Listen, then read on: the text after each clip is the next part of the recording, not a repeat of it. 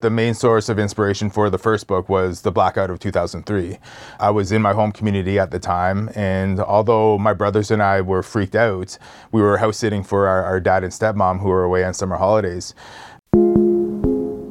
Although we were pretty scared initially, we eventually had the revelation that we were in the best possible place for this to happen. We were in our home community where there were resourceful people around us who didn't need electricity, because a lot of our elders, a lot of our family members had grown up without it, including us. I'm Nathan Maharaj, and this is Kobo in Conversation. My guest is Waubgeshig Rice, author of the 2018 novel Moon of the Crusted Snow. The story of an Anishinaabe community slowly realizing that what at first appeared to be a power outage might be the end of the world as we know it. His new novel, Moon of the Turning Leaves, finds the community realizing their time in this place may need to end, so they send out a band of walkers to find a new home. Waubgeshig Rice, welcome to Kobo. Hi Nathan, thanks for having me. Oh, glad to have you here. I want to start with place. Place is so important to this book, to both of these books. It's vital to the story of this community.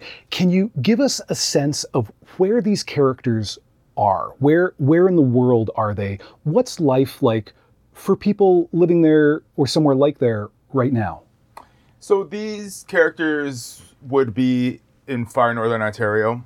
So for people looking at a map, I would say imagine somewhere, a couple 100 to 300 kilometers north of the city of Timmins in sort of the James Bay lowlands.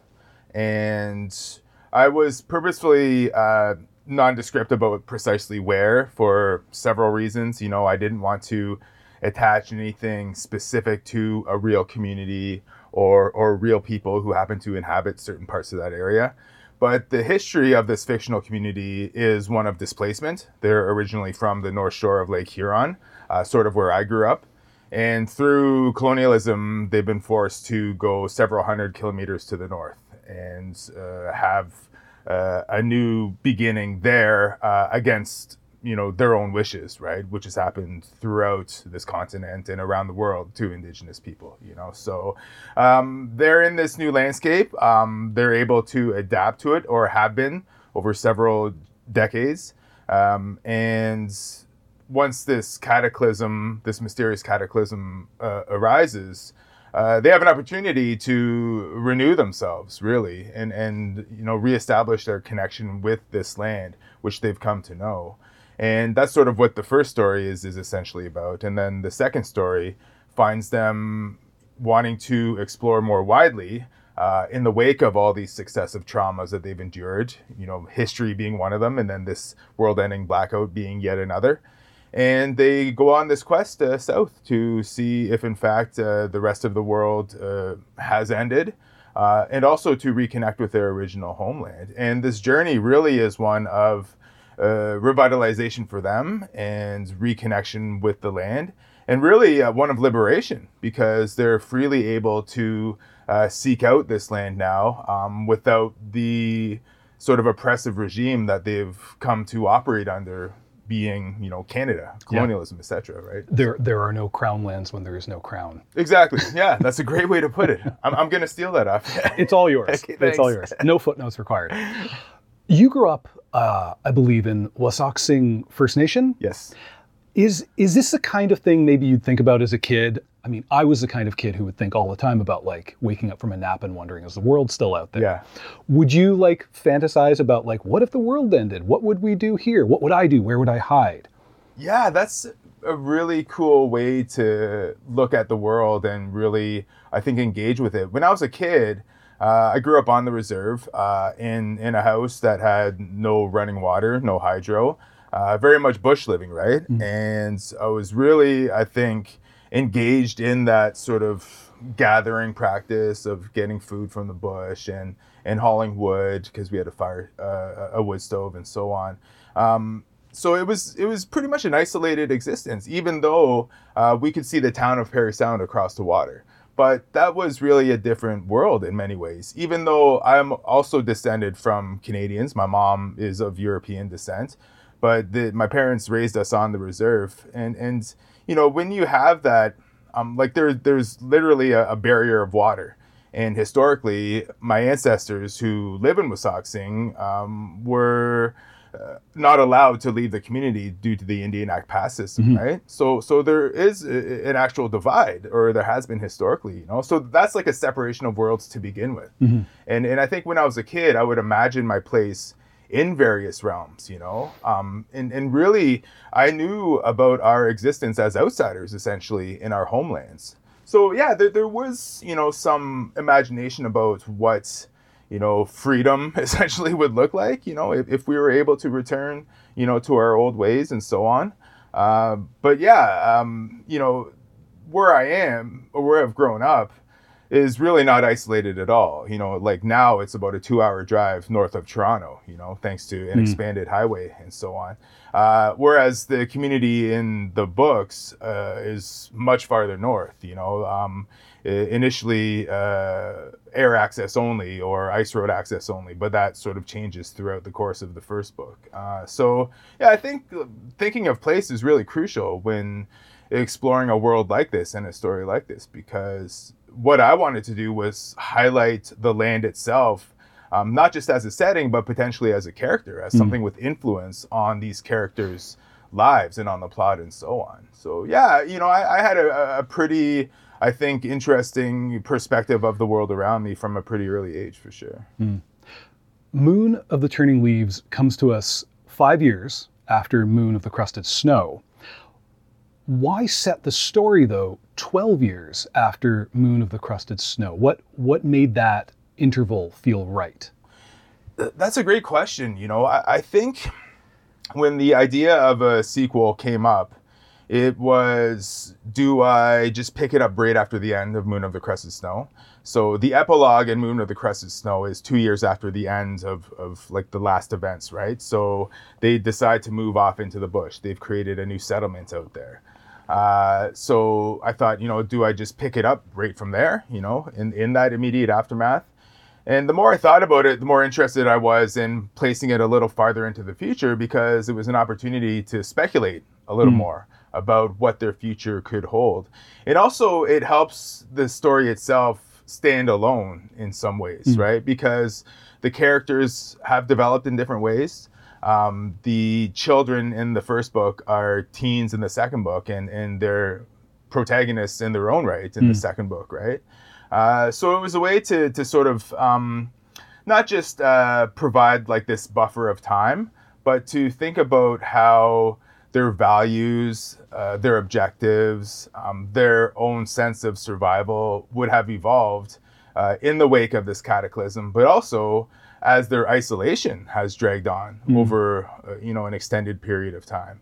So there are a bunch of things to really, I think, mentally dig through in terms of what that would do to a person, but also how that would enrich themselves as Anishinaabe, more deeply connected to the land and their culture and so on.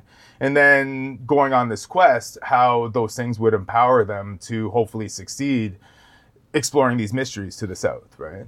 So that, all those things wrapped into that development was, I think, essential to placing it into the future and trying to advance the story in a different and interesting way. Maybe I'm bringing too much dad energy to it, but I was for me, the stakes were set when I got a sense of that they were, the Sweat Lodge used tarps. There are no new tarps available. The tarps we have are the tarps we have. Yeah.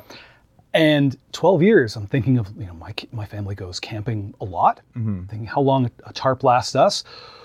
12 years, you start to, you'd be babying those grommets. You'd be like really worrying about, where is happening. Things are starting to leak.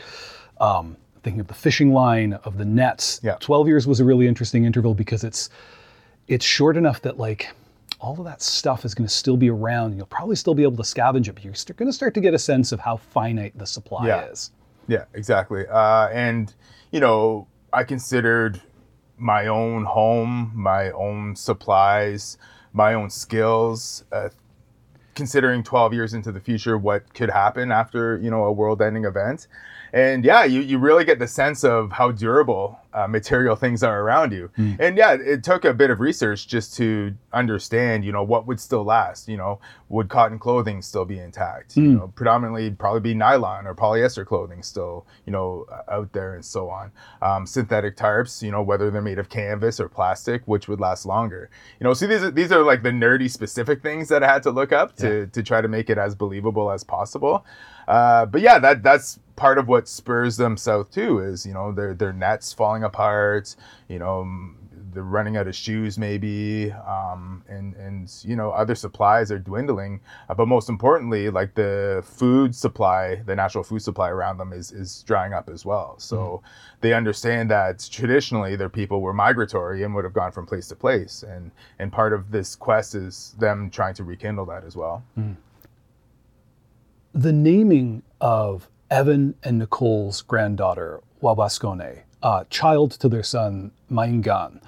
It's a quiet, intimate scene that happens early in the book. And as I read it, I thought, there's nothing like this in the first book. This isn't going to feel like a Stephen King novel the way the first book did. So it was in that scene that I kind of laid aside a bunch of expectations I had come with. I was thinking I was going to get a thriller, but this was going to be something else. And so at that point, that was where I kind of let the story drive. But how did you conceive of the tone of this second book? Yeah, that was one of the bigger challenges too. The first book is quite compact when you look at it. It's 220 or so pages. It moves at a pretty quick pace, all things considered, right? Due to the great editing that I had from Susan Renouf at ECW Press. So there was a way that I learned how to turn what could be potentially a boring situation, which is a power outage in a northern community with nothing to do, doesn't sound that exciting to begin with, right? So she really helped me condense things and make them move in a better way. So I thought, okay, for the second story, I have a bit more time creatively to put a little more thought into it, because I had left my job at CBC by then, and this was essentially my full-time work for a couple years. So I wanted to touch on all these themes and really put them into this quest, right? And then when you also think about the overall premise of walking through the bush for a month and a half, couple months, sounds kind of boring too, right? So there were things to sort of inject along the way to make it a little more interesting. And in that sense, like it's sort of the thriller aspect is I wouldn't necessarily say softened, but it's sort of stretched a little bit.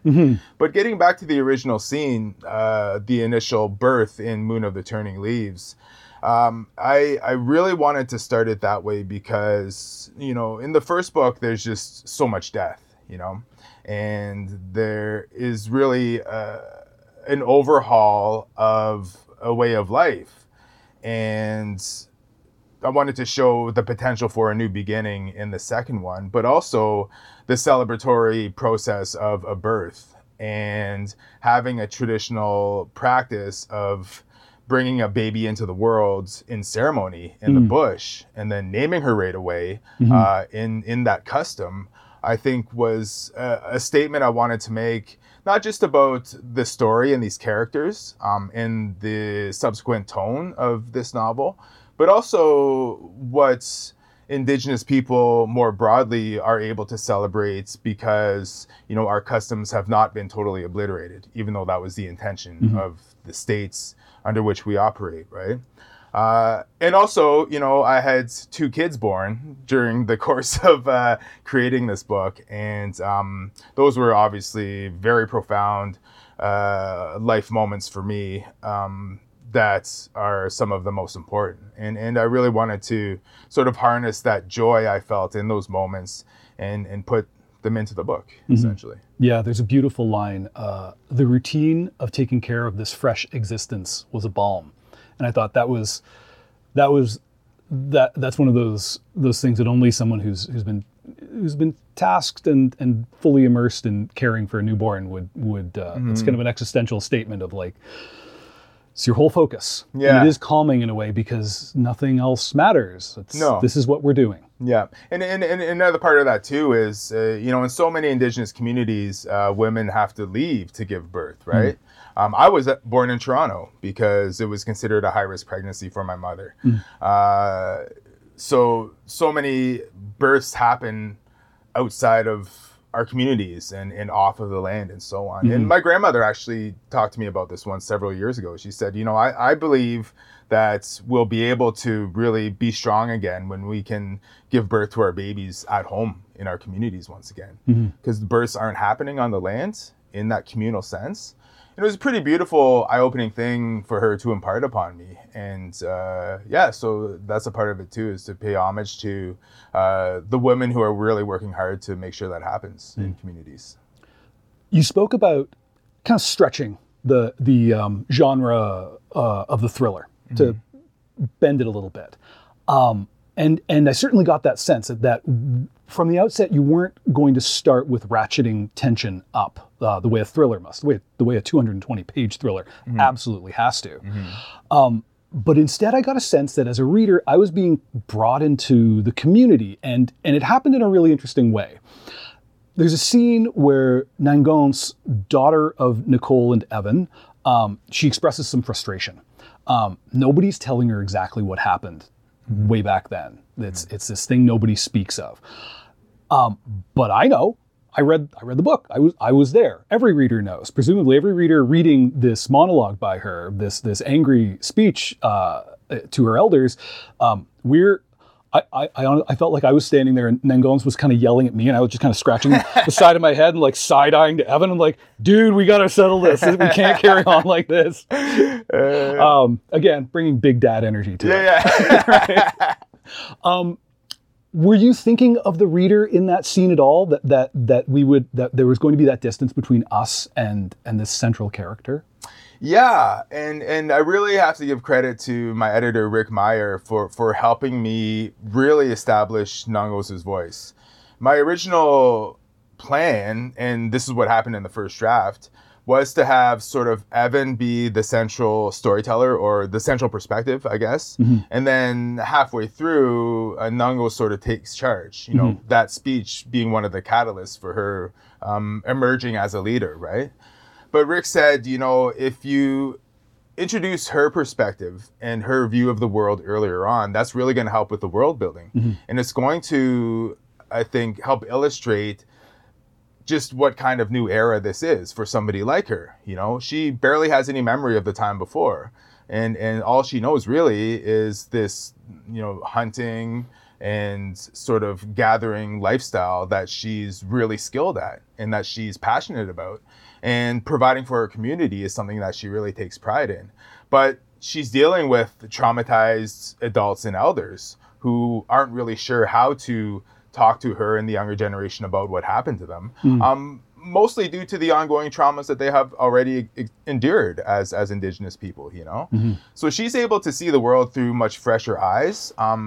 The adults who came before her absorbed a lot of the trauma for her, right? And I've seen that healing process within my own family and within my own community, how adults ensured that people like me growing up in the 80s and 90s didn't have to endure the same hardships that they did. They worked hard to let us heal. And that's not to say that they shielded us from the past or kept details from us. But that's sort of how it works in this story. And that's why there's that bit of gap in awareness for her. And eventually, a kid's going to grow up and they're going to develop their own psyche and they're going to see the world through more mature eyes and they're going to want to know. And that's what we're seeing Nangos do throughout the story.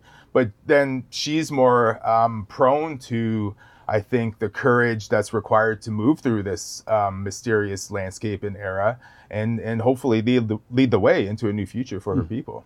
It's also, it occurs to me as you speak about it now, that Evan and Nicole, Evan White Sky, he would be of a generation that would have had modeled for them. Trauma happens and we either don't talk about it or we won't be together to share this. We won't have that opportunity for the younger generation to yell at the older generation and say, God damn it, what the hell happened? Yeah. Right? And it was kind of beautiful that that Nengos was there to be able to do that the community was there, that she could express that frustration, and that there could be some working through, that the opportunity was even there. Yeah. So we're talking a lot about Nengos, and she's a really important character, being raised mostly after this cataclysm. She turns out to be a gifted hunter. She's a major provider of the community. When did it click for you, though, that she would emerge as this central figure? I think early on, when I made the decision to place it farther into the future, 10 years after after their move into the bush, I had to think about who would be at the center of the future. And of course, it would be the younger generation, right? And I think it was the choice between her and her brother, Mayangan. And just with her, she's there in the first book, but more or less in the background with her brother, right? And I thought about how could I make her, heroic? How could I make her emerge? Hopefully maybe be a role model for other young Indigenous people who read this book, And Mayangan becomes a father early in the story, so he's unable to take part in this quest, right? So then it's up to her to really carry the torch, so to speak, into the future for her family, her community, and her nation more widely, right?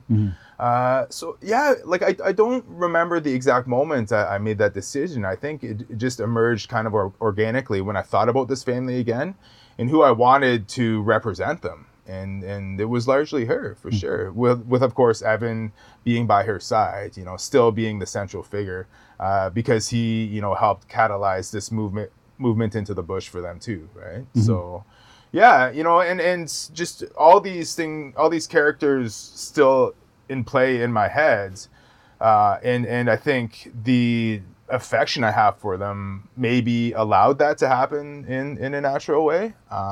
But that's a really good question, and I can't pinpoint it, but it seemed natural to me. It seemed like it made the most sense. Yeah. Well, I mean, shout out Mayangan for taking proper parental leave. Yeah, exactly. Yeah. Baby born, he steps aside. He's like, my sister's gonna have to carry the plot. Got a baby. Yeah, exactly. There's a scene where she's making her case for like why, if it's important for us to scout, if we got to be out there, we're going to be living on the land, I should be a member of this party, perilous or not. I'm our best hunter, so I should be out there. And she really rubs Evan's face in the fact that her skills, the boldness of her making this demand, it's all she was raised to be. Yeah. She's pitching this like, it's like, you're a great parent. You raised a strong daughter. Check it out. Here it comes, right? Yeah. Was that coming from you thinking of being a child, or was that like a parental kind of wish or projection? I think, yeah, it was probably a parental wish or a projection. When I was a kid, I was hugely supported by my parents, by my aunts, uncles, grandparents, wider family. I had aspirations to, see the world, and they never held me back or, had different sort of plans for me. They said, just let her rip, go do what you need to, and that included going on a student exchange when I was just 17 years old to Germany for a year, right? So I grew up pretty quickly in that sense. But yeah, my parents never resisted anything, and they were very. I just had a wonderful upbringing thanks to them. So yeah, I think that comes from me putting myself in a parental situation where would I let my teenage daughter, go out and save the world essentially, right? and I have 3 boys. They're all still pretty young. The eldest is just coming up on 7 later this fall. And I cannot imagine that, if he came to me and said, and it was the end, and he said, yeah, I'm the guy, whether you like it or not, because you empowered me to do so. It would be really hard to dispute that because that's the kind of person I want him to be, right? Yeah. So yeah, that's sort of where that sort of mild family tension comes from, I think. And yeah, it's entirely my projections as a father, for sure. Yeah. You have written, you've said, any Indigenous literature, whether fiction or nonfiction, is post-apocalyptic. And I think you alluded to that earlier, even in this conversation. The meaning of that's fairly clear to anybody with even a cursory understanding of history. But what I want to ask you is, how does that concept situate you to write a post-apocalyptic book or series of books in a way that maybe you haven't read before or seen done before? It's a great question, and I think that's widely accepted. I can't remember who originally said that statement about all literature being post-apocalyptic, coming from an Indigenous perspective. But Cherie Demoline has said it, and of course she's changed the world with the Marrow Thieves and her work, right? Yep. And where that really comes from is understanding that perspective. So I talk often about the main source of inspiration for the first book was the blackout of 2003. I was in my home community at the time, and although my brothers and I were freaked out, we were house sitting for our dad and stepmom who were away on summer holidays. Although we were pretty scared initially, we eventually, I think, had the revelation that we were in the best possible place for this to happen. We were in our home community where there were resourceful people around us who didn't need electricity, right? Because a lot of our elders, a lot of our family members had grown up without it, including us. Like, we didn't grow up with hydroelectricity either. So that, was really cool to see that, this is a land-based way of living that really supersedes any technological luxury, And then about a year or so after that, I was talking to my grandmother. I was back home in Wasauksing visiting, and there was all this anniversary coverage of the blackout in the news. So we were talking about it, and I said, Grandma, I thought that was the end of the world. And she just kind of scoffed, and she's like, end of the world, that's we've gone through that so many times, right? And then she reminded me that it was her grandparents' generation that were originally displaced from the mainland, the North Shore of Lake Huron, out to the island where our reserve is now. And she explained to me just how devastated they were. She told me the stories she heard as a little girl from these elders about not being able to return to their homelands. And then, forestry became the primary industry in Parry Sound, and they saw all the trees from their original home be cut down, which was just hugely traumatic for them. And she said that was the end of the world for our family. And that's only a few generations removed from you, right? So she also then reminded me that, take a look at the things we still have. Our language is in rough shape, but we still have it. A lot of the ceremonies came back to our community in the last 20 years. We have people learning how to drum and dance at the powwow and things like that. And people are going out into the bush again to learn things. You kids are learning stuff in the bush, which is great. And she said, these are all the things that are still around that weren't supposed to be, because our homeland was stolen from us and our identities were destroyed and stolen from us as well, So that perspective of already having survived apocalypse was crucial for me in developing the first book. And I think that spirit really carried into the second book too.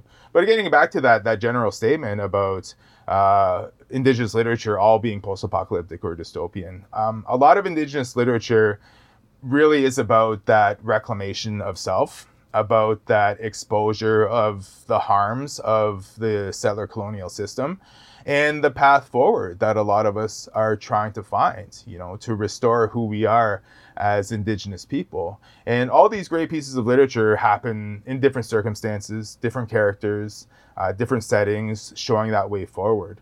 And it's not to say, Indigenous literature is entirely trauma-based or about recovering from tragedy, but that is part of the Indigenous story living in this post-apocalyptic era, which it in fact is. I think objectively that's the truth, So I think that's where that comes from. And in that sense, I feel empowered to look beyond the general tropes of post-apocalyptic fiction, of it all being death, destruction, despair, and ending in those realms of death, destruction, and despair, because so many books in the so-called canon are contained in that just doom and gloom, right? So when you have a lived experience, a lived history of doom and gloom, and you've been empowered to come out the other side because of the healing that's happened in your family and your community, you have a different sort of perspective of what that can be. And really, hopefully, it empowers other people to think about their future in another way too. I'm so glad you went there, because that's actually where my next question is going, is that what this community knows about surviving on the land. Harvesting wild rice is an early example of something that I don't think they would have figured out on their own. I really think it took an elder to read the land and be able to actually get nutrition from it. Fishing, all of that stuff is passed down, and it only had that chance to be passed down because of this cataclysm. Had it not forced people to figure out how to live on the land, these elders may have just gone and taken that knowledge to the grave. Which puts this book in a curious place, which you've been speaking about, is that it's a post-apocalyptic novel where growth and fulfillment is part of it. When the world ends, we have to question, what was the world? I think it's also the kind of concept that maybe it would have been tough for a reading audience to grasp 10 years ago. Yeah. But we all just went through a pandemic together. We're still, climbing out of it. I feel like it's a reading audience couldn't be better primed to concede the point that some parts of the world, we all felt a sense of I hope that doesn't come back. And I mean, capitalism does as capitalism does, and a lot of it did come back. But we had a time where we got to see that. Was that sort of COVID era sense of opportunity, of return, was that something that was on your mind as thinking this was the story to tell now? A little bit, yeah. You mentioned the hopes or the imagination of a future in the aftermath, right?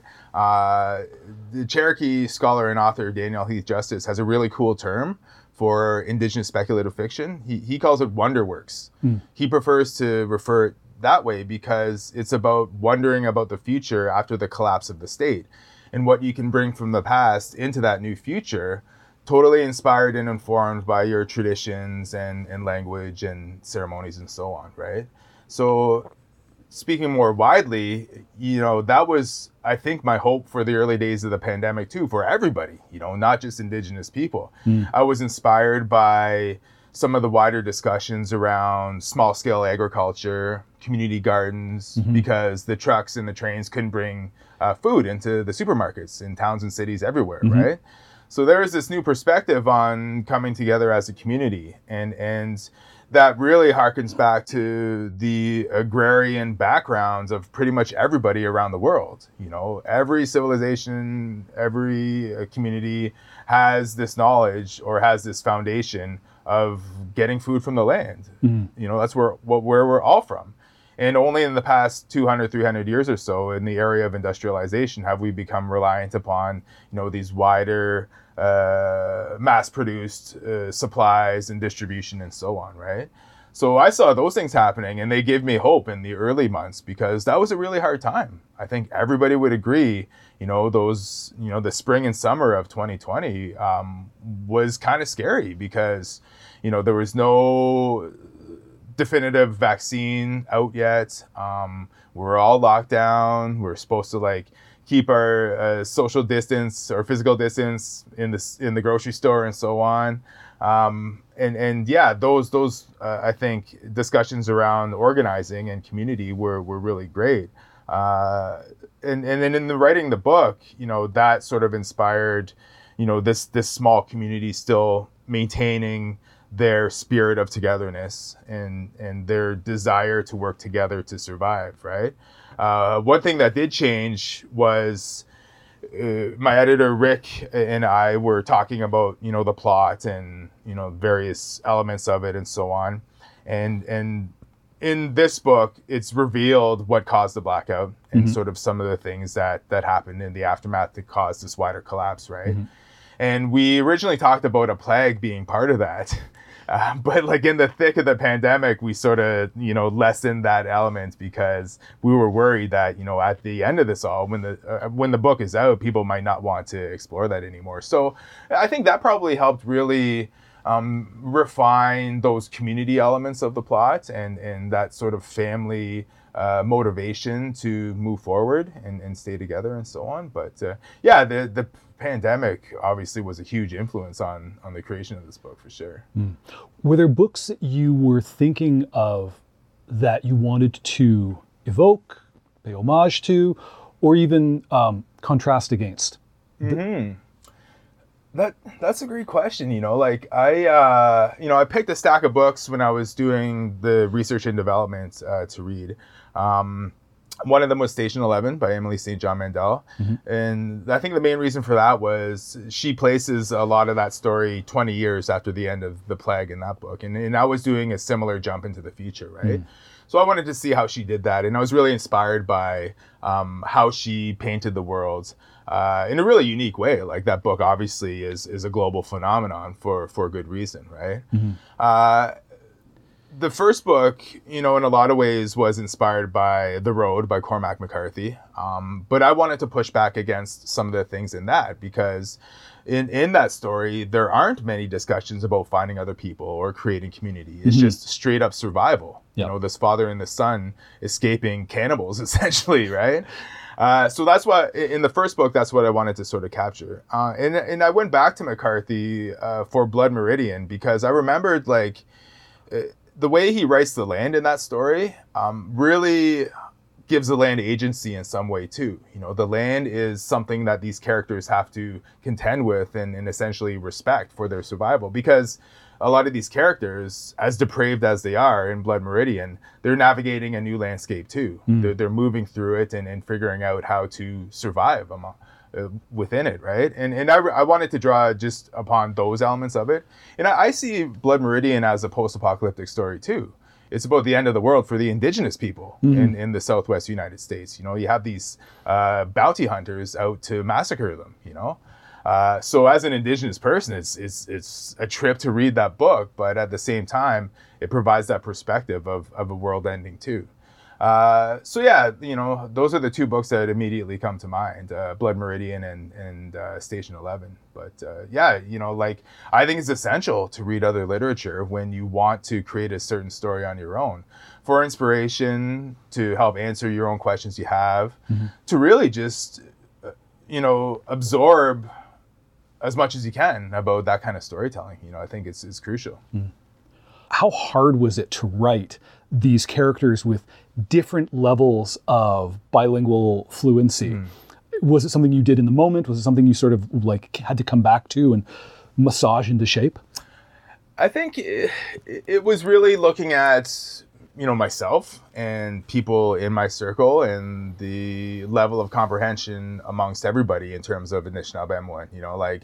I have the capabilities maybe of a toddler in terms of speaking, but I understand, to a much greater degree, the language when I read it and when I hear it and so on, right? But people around me are, on different parts of that journey. Like one of my brothers, he's pretty much fluent now. He's taken it upon himself to learn, and that's his main line of work now, right? Is language restoration. Wow. Which is wonderful. Yeah, he and his peers do excellent work at the grassroots for that. So I really wanted to show just how it's a journey for so many people. And when I didn't want to misrepresent my own skills in the story. So what you see in the story is basically the extent of what I can do with Anishinaabe. So like some conversational passages, a bit of like the nuance of slang in some ways within the language. Like I'm capable of that. But again, I'm surrounded by really resourceful people. So Dr. Marianne Corbiere, who's originally from Wikwemkong on Manitoulin Island, she is one of my recent teachers. And, I was able to consult with her to make sure I had some of those passages accurately represented.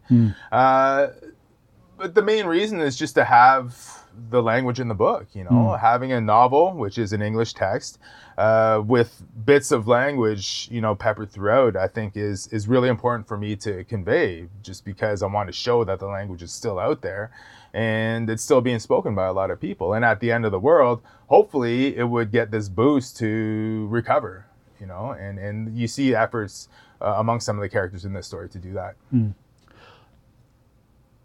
We don't know, as you said, we don't know what the cataclysm was after Moon of the Crusted Snow. We just know something bad happened, and there's no electricity. Moon of the Turning Leaves, as you said, gives us some idea from the testimony of characters. They saw some stuff in the sky. We have some idea that it's electromagnetic pulse, maybe. I don't know. Like probably that's our best hypothesis now, but we've got a little bit more. Now, you mentioned in the acknowledgements of Moon of the Turning Leaves that you had a significant meeting in I think 2019 with some of the folks at Penguin Random House Canada who published this newest book. I have to ask if the significance of that meeting was partly that there's going to be more than just one. Is there a third book on the way? Well, initially, I ruled out a second book back when the first one came out. Yeah. Because I honestly had not thought about what a sequel could be, you know? And with The Cause in particular, I was like, well, I never have to tell anybody what I thought it was because, you know, that's part of the mystery. That's part of the intrigue of the story. So, you know, when I got this story in development, I thought, okay, I have to give people more. There's no way they're going to read a whole other novel and not get any answers and be satisfied, right? If they don't learn, they're going to be pretty mad about having spent all this time reading this story. But to answer your question, you know, I'm not working on it right now, but I'm not ruling it out. I do have a vague idea for something that I may want to do for a part 3, but I don't want to vocalize it yet because it just might not work, right? Okay. But and also there are some other stories I want to try to write first before I get back into this world, because like spending almost a decade, you know, writing about the end of the world can get kind of heavy, right? So I want to write something a little more lighthearted next. Yeah, no doubt, especially when an actual pandemic shows up, like after after you did it the first time. It's a bit much. Yeah. Well, I know better than to press an author about tentative ideas, so this is me retreating now. I understand via CBC First Words that the first Anishinaabemowin word you heard was ani, which I think means like hi. It's like an informal hi. First word I heard, probably wouldn't surprise you, to be miigwech. Yeah. So that's, I guess, how I close is miigwech. Well, oh, miigwech, Nathan. This has been a really enjoyable conversation. I have been speaking with Waubgeshig Rice, author of the new novel, Moon of the Turning Leaves. Find it and all the books we spoke about at Kobo and Conversation's home on the web, kobo.com/conversation. Check the show notes for a link.